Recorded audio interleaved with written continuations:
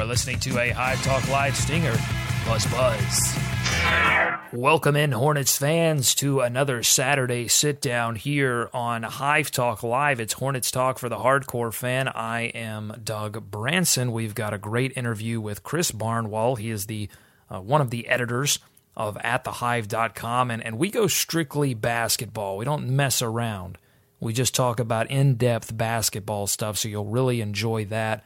A good recap of those first two games. The Hornets have fallen to 0-2, but there are a lot of positives to take from the team because I think there's a lot of heart with this team right now, because in both of these games against the Heat and the Hawks, they could have easily laid down, but they didn't.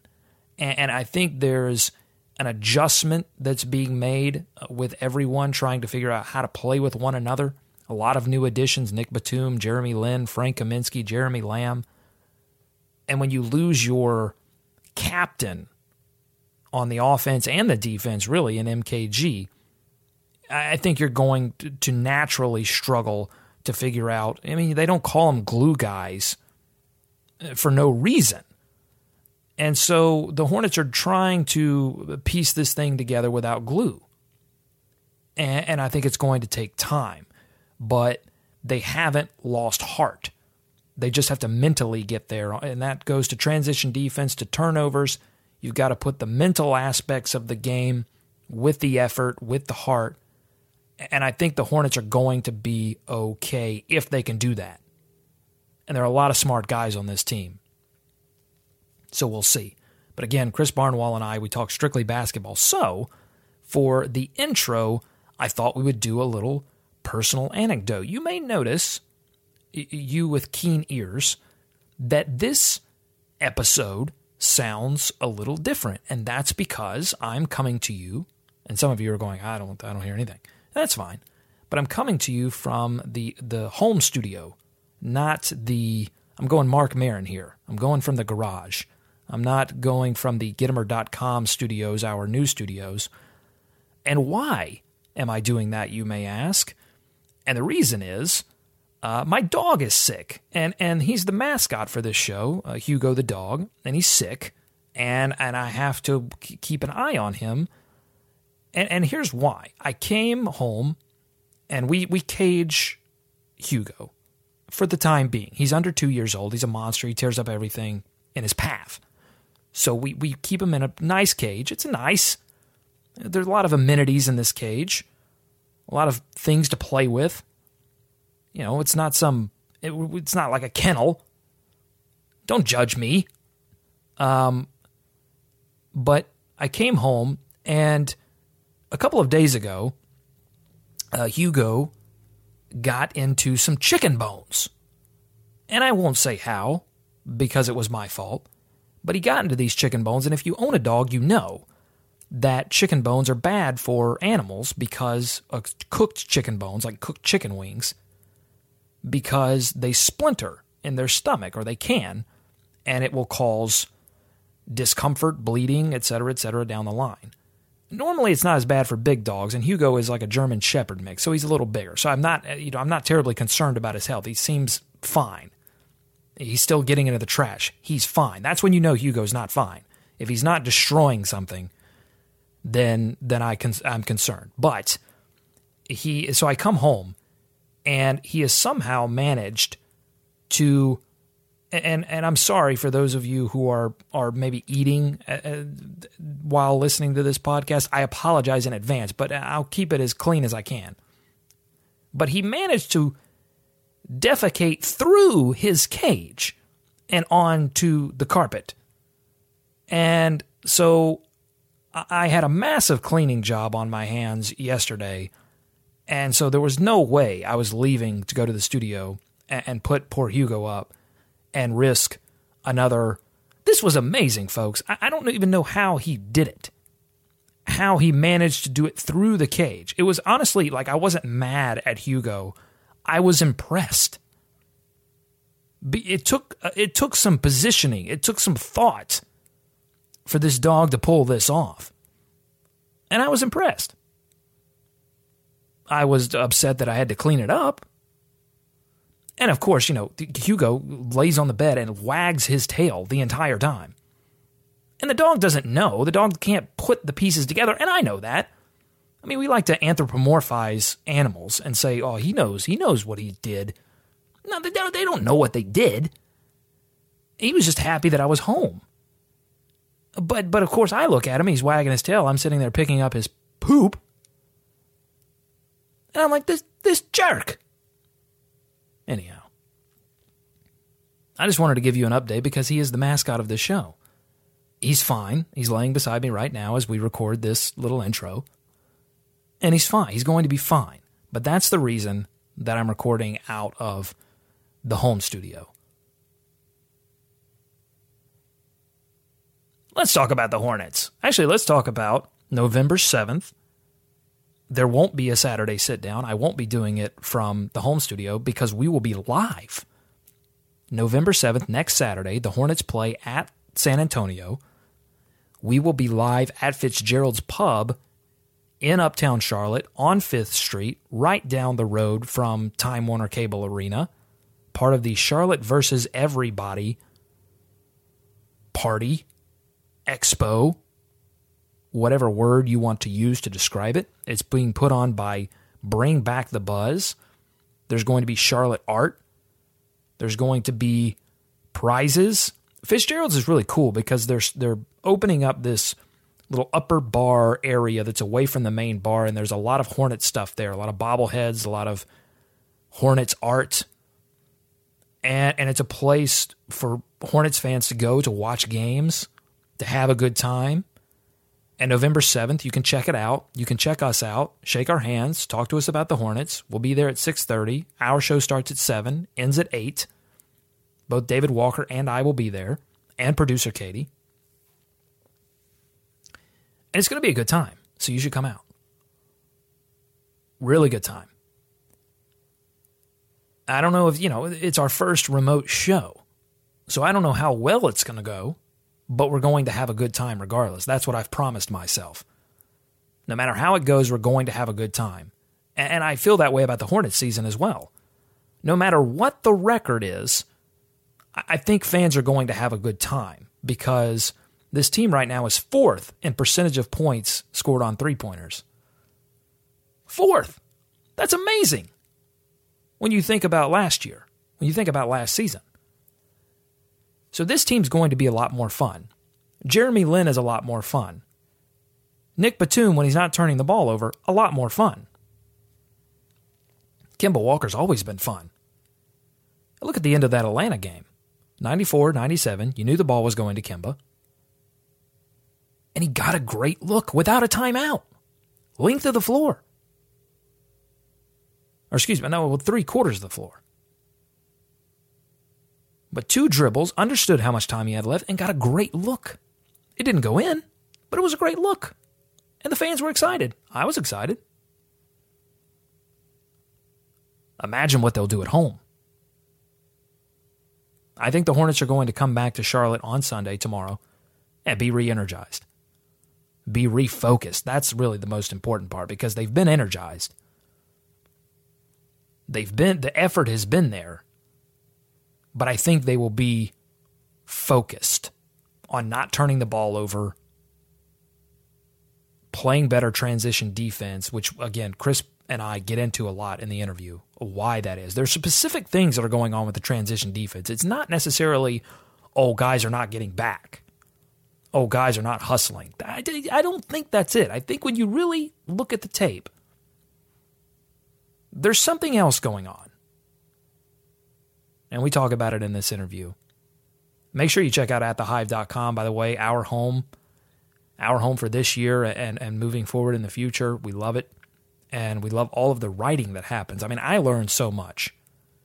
We do our own research for the show, but reading Chris and reading Nick Denning and reading Josh Priemski and reading all of these guys, Austin Peters, so many guys on this roster, so many smart basketball minds, and reading those guys helps us prepare for the show. One more note before we kick to this interview. I just want to say a big thanks to the fans. because we're almost at 10,000 listens for the month of October. What? And in podcast land, 10,000 listens is a major first milestone for a variety of reasons. But the fact that we're even close in a month where there's only 2 games have been played, that's amazing. That's a testament to not what we've done. It's a testament to what you guys want. You guys want Hornets talk for the hardcore fan. You want in-depth analysis. You want hyper-localized coverage of your sports teams. And we appreciate every single listen, every single tweet, every single loop on our Vine. We appreciate it. We understand it. We recognize it. And I just want to say thank you. And without further ado, I'm going to get Hugo some Tums to settle down that stomach of his. And I want you to enjoy listening to Chris Barnwell break down the first 2 games of the 2015-2016 Hornets season. Let's do it. So, Chris, you've been watching these 2 games. Give us the Cliff Notes, the TLDR version of why the Hornets are 0-2. Well, the defense hasn't been as good as it's been in the last couple of years, which I guess is to be expected when you lose Michael Kidd-Gilchrist, and there's going to be an expected drop, obviously. And their transition defense in particular has just been strangely off. Like, of all things for them to be losing, like taking a step back in, that's the one area you think they'd be fine, because theoretically that's just, okay, you take the shot and run back. But I think that might be an effect of the new offense is a bit faster. Like, they had a very slow pace the last couple of years. This year they're firing up 3-pointers, which is creating long rebounds, which is letting teams just sprint back down the floor and hit a 3-pointer, and I think they're not quite ready yet for that. I like that you mentioned that point in particular, because I've been paying close attention to the transition defense these first 2 games. It's something that Clifford harps on a lot. Right now, they are 5th worst in the NBA in fast break points allowed, and of those 7 worst teams, 4 are 0-2, including the Hornets, and then 2 are 1-1, and 1, Toronto, is somehow 2-0. We got to figure out what they're doing north of the border to allow that many fast break points and still win 2 games. But I think, because, you always hear like, oh, they're not getting back on defense. And when I look at the tape, it seems like everyone's getting back. Everyone's hustling back for the most part. But there's some communication issues going on. There's people not spreading out. There's guys being confused about what their assignment is on the fast break. And I think you're going to have that with all of the new guys, right? Right. Like, people just aren't used to playing with each other yet. And this is kind of where you see the loss of Kidd-Gilchrist. Is one thing that he was able to do last year that you're going to see is he was kind of like that free safety kind of guy that, all right, he can grab whoever has the ball and everyone else can kind of spread out. Like, he could cause like a 3-second disruption just enough to give people time to set up. So they're obviously missing that. But it's definitely a case, I think, where they're just not quite sure of where they need to be yet, which is to be expected. The season just started, and a lot of these players haven't played with each other yet. I think the worst offenses of the transition defense problem have probably been the backup unit, which is almost all new people. And I think one thing that's really interesting is that you see the Hornets, they had all of the preseason success, and everyone says, oh, it's only preseason. And they're right to the extent that the game speeds up tremendously. I mean, both the Heat and the Hawks just kicked it into another gear. And you especially see that when you compare the Heat game that the Hornets played in the preseason to the season opener. I mean, those 2 games were just played at completely different speeds. And if your communication, if you're not mentally prepared for that, then both those teams will hurt you, and they certainly hurt the Hornets. Right, and let's not say like the Hornets have been a disaster here. Like, they did fine. We expect most of this to get better. Like, I want to say last year they struggled on defense at the beginning as well. We've still seen a lot of really good things from them, and particularly on offense. The offense looks so much better this year, even if it's not producing the points yet. And really, I think once they kind of settle in and figure out some of these problems and some of the new guys get used to playing with each other, they should get a little better, even if the talent – and honestly, the talent that they have been putting on the floor just let's be fair here. It's not as good as Miami and Atlanta. Let's say if they started off with Philadelphia and Los Angeles, like, why wouldn't they be 2-0 right now? Mm-hmm. Mm-hmm. No, I think that's a good point, and I think that they've, even though they played two really good teams in Miami and Atlanta, they did a good job of containing them defensively in the half court. They just lost them in transition, and they did a great job of, continuing to move the ball, continuing to get good 3-point opportunities, even when the score wasn't necessarily going in their favor. So that's positive, because I think you saw a lot last season, Chris, where when Al was struggling or when Kemba was struggling mightily, they would either let up on defense or they would just get stuck in the mud in offense. And I think you're not seeing that as much with this new squad. So that's another positive. Definitely not. Like, last year was just, the offense was a disaster. If Al Jefferson or Kemba Walker couldn't get anything going, you were done for. This year, like, last night they attempted 33 pointers. That's an insane amount of attempts. And if they keep doing that, they're gonna stay in games. Absolutely. Let's talk about some of the new additions and how they're playing. Well, first of all, before we talk about these guys individually, let's talk about minutes distribution, because you expect a little bit of weirdness, especially when you add so many guys and you don't have established stars or superstars. You expect a little bit of some oddities in the minutes distribution, but it's a little weird with the Hornets right now, don't you think? I mean, PJ, he starts, but then you don't see him for a couple of quarters. Frank Kaminsky gets 6 minutes in the first game, 13 minutes in the second game. What do you think's going on here? I think they're just trying to figure out who works and plays well together. Like, and with Kaminsky's case, I think that's just a case of matchups and figuring out, and him still figuring out how to be an NBA player. Like, I think once he figures out how to actually play NBA level defense, he'll get a more consistent minutes role. As for like PJ Harrison, I think they're just trying to figure out what units he fits well with. And also, I think that they want to play Jeremy Lin with the starters a lot. Like, that's a lineup they like going with. They like playing Lin next to Walker. So you're going to see Harrison's minutes take a drop off later in the game when they try to get that lineup out there. But they also want to the reason they bring Lin off the bench is they want him with the second unit, because he's very good at running that second unit. He's a very good point guard. So I think that's the reason for those minutes, at least.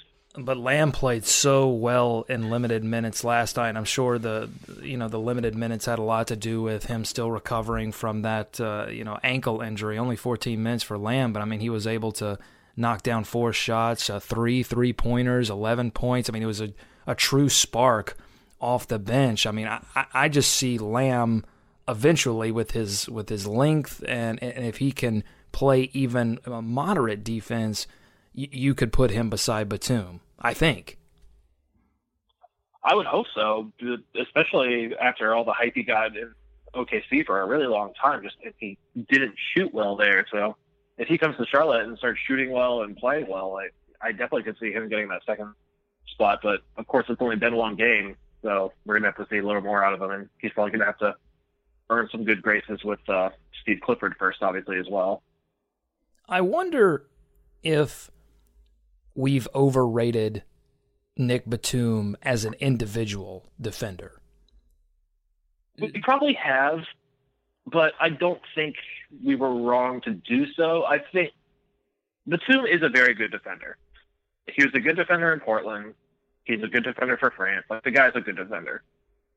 But when Kid Gilchrist got injured, there was a kind of an expectation among a lot of fans that he could just step up and replace him. And he can't do that. Batum's a very good defender. He can't anchor a defense the way Kid Gilchrist was able to. And I think that kind of raised the expectations a little too high. Like, you get a lot of players in the NBA are very good defenders, but not all of them are are at that elite level of the Kawhi Leonards, the Kid Gilchrists, the Tony Allens. Like, Batum's not that. That said, he's still a very good defender. I think Batum is a very good team defender, and he's great at recovery, and part of that comes from just his physical tools, long arms, et cetera, et cetera. But as an individual defender, I mean, Dwayne Wade tore him apart. And he now, in his defense, Dwayne Wade tears a lot of people apart.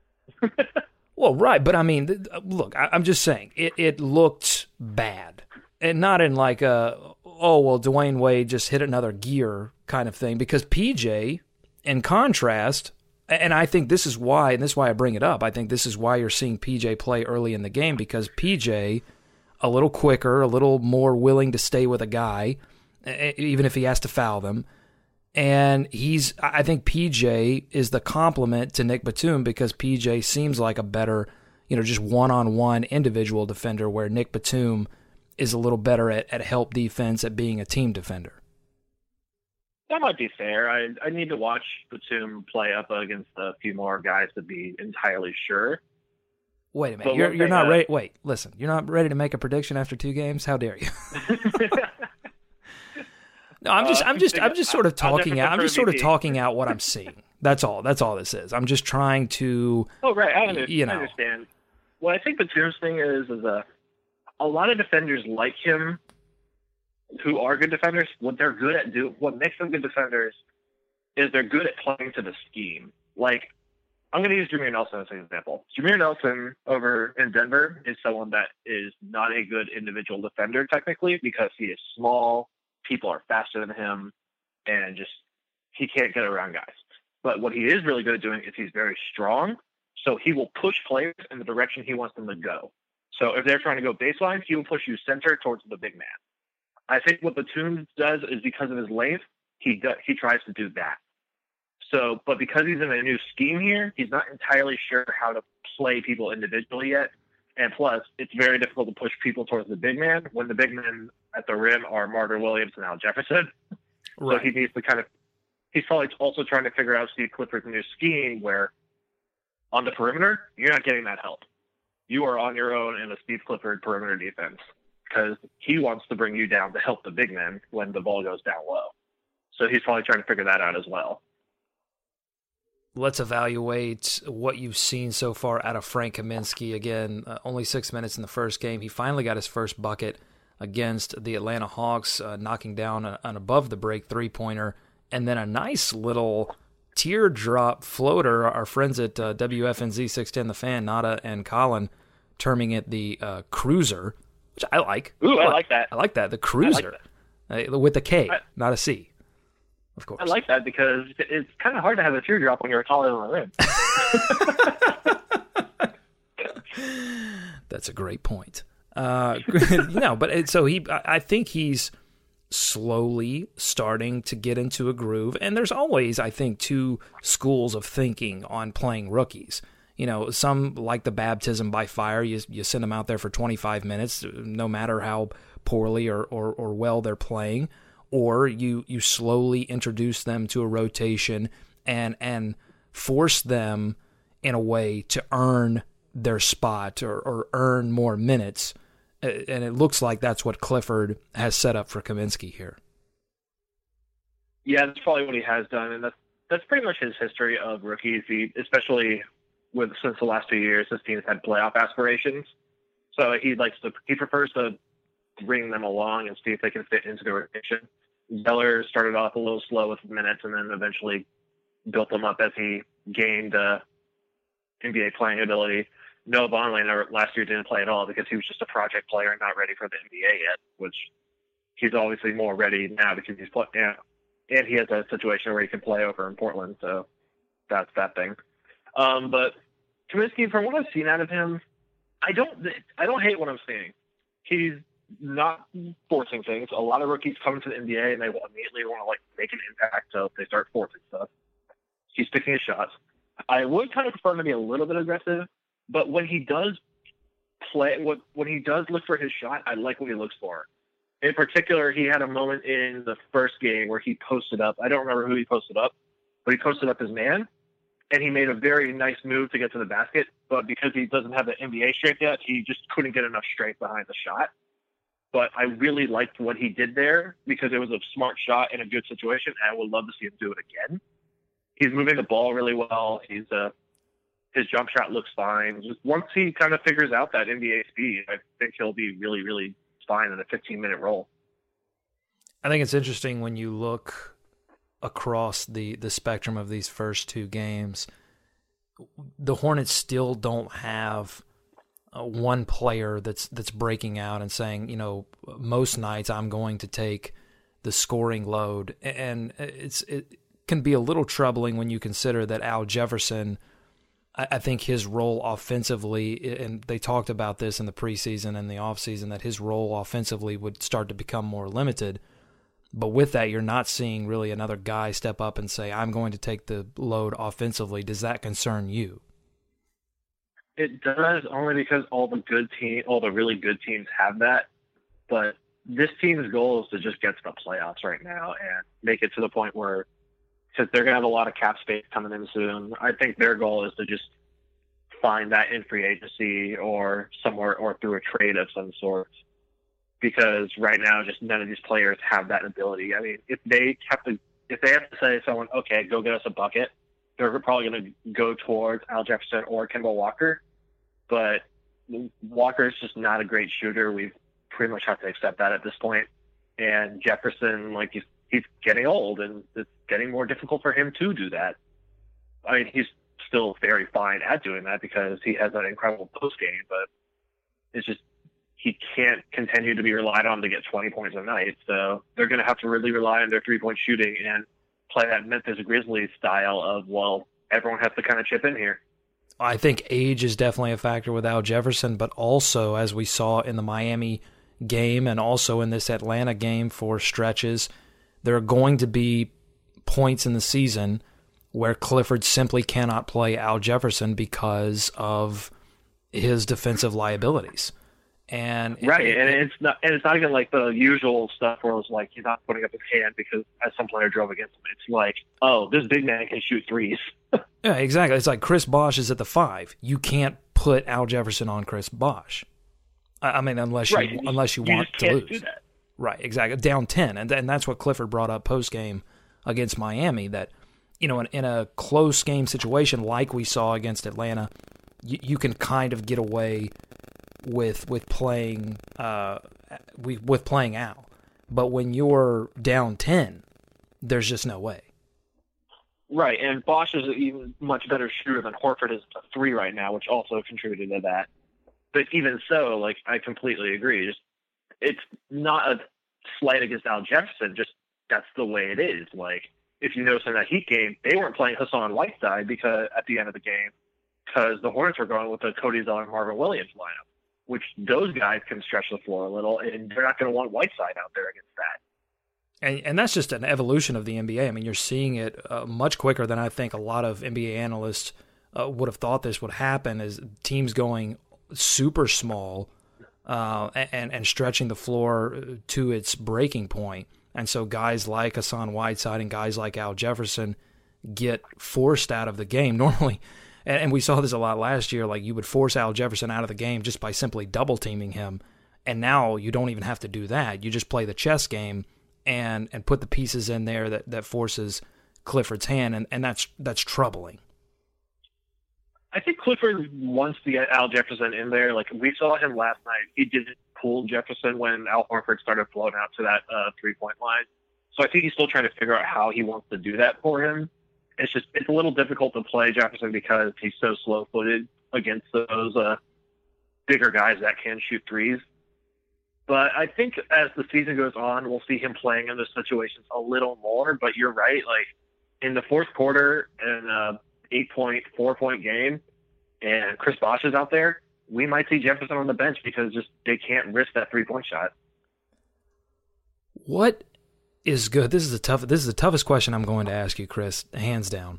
What is going on with Cody Zeller? What is going on with this guy? He played extremely well. He was perfect, like 14 for 14 in the preseason, early on, shooting threes, hitting threes. And we come into the regular season, Zeller doesn't make the starting rotation. Last night against the Hawks, his plus-minus was minus 27. I'm sure that's skewed by something. I think the Hawks individual plus-minus wins again. Right. I mean, I think he was in there for that entire 20-6 Hawks run in the third quarter going into the fourth quarter, so that probably didn't help. But he's certainly not playing the way that I think fans were expecting him to play after that preseason. If you look back to our post we had go up recently about the roundtable for the season preview, my pick actually for the biggest step back was Cody Zeller, because I was very concerned about how he was going to fit into this new offense, because he's just not quite the three-point shooter yet. And we saw in his rookie season that he kind of takes things on a little slowly when it comes to change. Like, he kind of takes a little while to figure out how he wants to do it. Once he gets it, like, he's fine. And he's still a very good player. Like, this is still a very quick guy, someone that can move off the ball, someone that can do a little pick and pop. He's not an incredible rim protector yet, which is going to really cause problems for him in this new system, because like they're going to need someone to go down there without that Kid Gilchrist backing everyone up. They're going to need a guy like Zeller or like Marvin Williams to come down and really impact on defense. And Williams is probably a better defender than Zeller right now. But really, I think his biggest problem is just he's trying to figure out how to play in this new system. He's trying to figure out where he needs to be, how to get his shots. But, I mean, if you look at what he's doing besides that, like, defensively, he's still in a lot of the right areas. And on setting screens, he's still doing fine. He's still doing a lot of that stuff well. It's just offensively, he's like, I have no idea where I need to be. There was a lot of talk in the offseason, a lot of excitement around the prospects of a Jeremy Lin, Kemba Walker combo, and so far, I feel like you have to give it pretty high marks. I mean, a 118 offensive rating, 94 defensive rating. That was the concern, right? That the defense was going to lapse with two smaller guys as your front line. So that has to be encouraging to see that they can hold their own defensively. Oh, I love when they play together. It's gone so well, because Walker's biggest issue the past couple of years has been he hasn't had too many creators with him to help him out. This year with Batum and with Lin, it's working out so great for them, because they all can create. They can all get the ball to each other or to other guys. Like, there's no confusion. There's no over dribbling. It's working out so incredibly well. And Lin and Walker are just playing great together. And Lin, I mean, for a long time, his reputation was that he couldn't really shoot the three ball well. And he's proven that wrong so far in Charlotte. He is shooting that ball decently enough to where it's a threat. And that's really helping him out as well. Yeah, it's absolutely a threat, and he's doing it in a variety of different ways, and catch and shoot, and he can get his own shots. It's been impressive, and you can see the defense of Atlanta and the defense of Miami reacting to both of those guys scurrying around, and both of they're just so quick. One, and they love to go under the basket. And I feel like any time a really fast guy like Kemba Walker or Jeremy Lin get underneath the basket and start messing around, it just completely disrupts a defense if they do it right. And I think both of these guys so far have been really working that area to the advantage of the offense. Right. And one way that works is when you have three-point shooters like Batum and Marvin Williams out there, when you get a guy under the basket, it causes a collapse, and that just gives you a very easy passing lane to those. Or you have a Cody Zeller cutting to the basket, easy passing lane to him. Or Al Jefferson right there, easy passing lane to him. Just when you get these guys that can penetrate as well as they can, it creates so much for you. Anything else you're seeing? Anything else you're concerned about? Anything else that you think is a big positive or step in the right direction for this team? As far as positives go, I mean, the passing's a lot more crisp, which, I mean, that's a very good thing, because if you're going to play this style of offense where you're going to shoot a lot of three-pointers, you got to move the ball and you got to pass a lot. A concern would probably be the turnovers, but let's be honest here. The only reason the Hornets were as well as not turning the ball over as they were last year is because they dribbled so much that they couldn't turn over the ball. Yeah, I mean, that's a great point. Like, the turnovers that you worry about are the over-dribbling turnovers, and I think we saw our fair share of those against Atlanta last night, so I think those are the ones you're concerned about. But when you're trying to work a ball inside and it gets tipped, it gets disrupted, and it gets turnover, they call it what? The creator tax. I mean, you're okay with those turnovers to a certain extent. Right, and I think once they figure out, like I said, a lot of this is still trying to figure out how to play together. Once they do, that'll probably drop a little. Well, okay, so they get the rematch against Atlanta tomorrow. What are you expecting to see out of the Hornets? Do you think that they can come up with a game plan to get them over the hump and get that first W?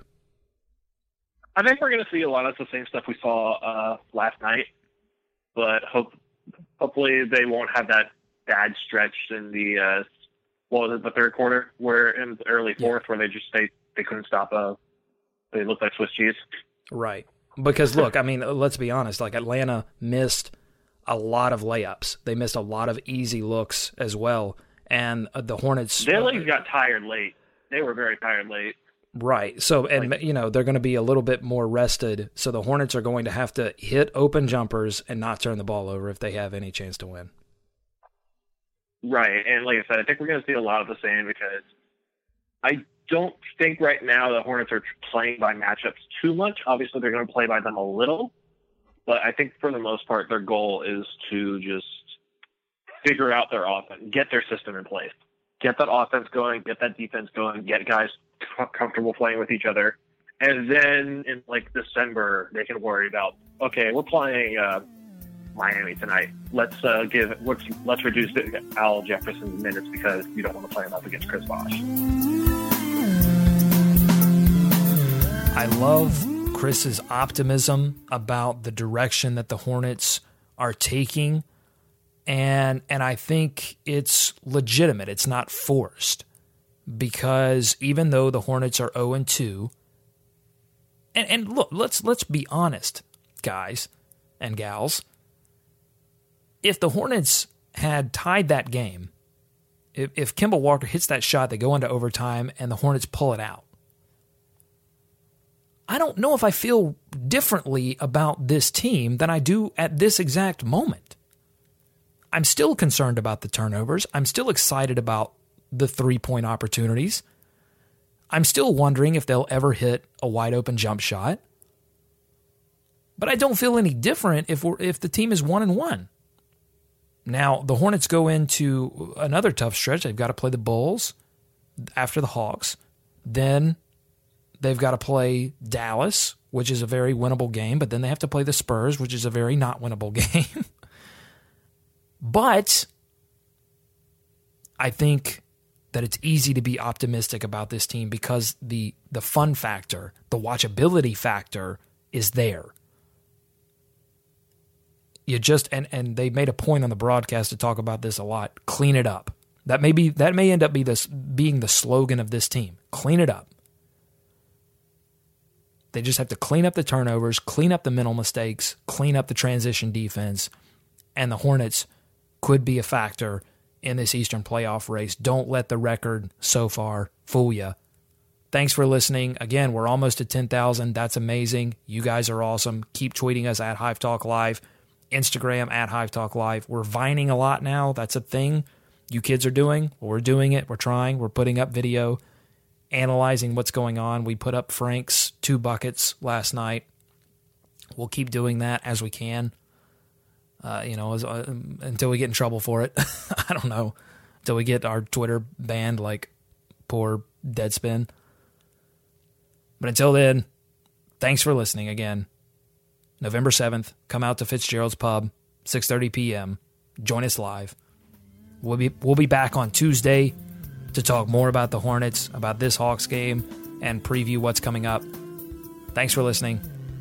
Let's swarm, Charlotte.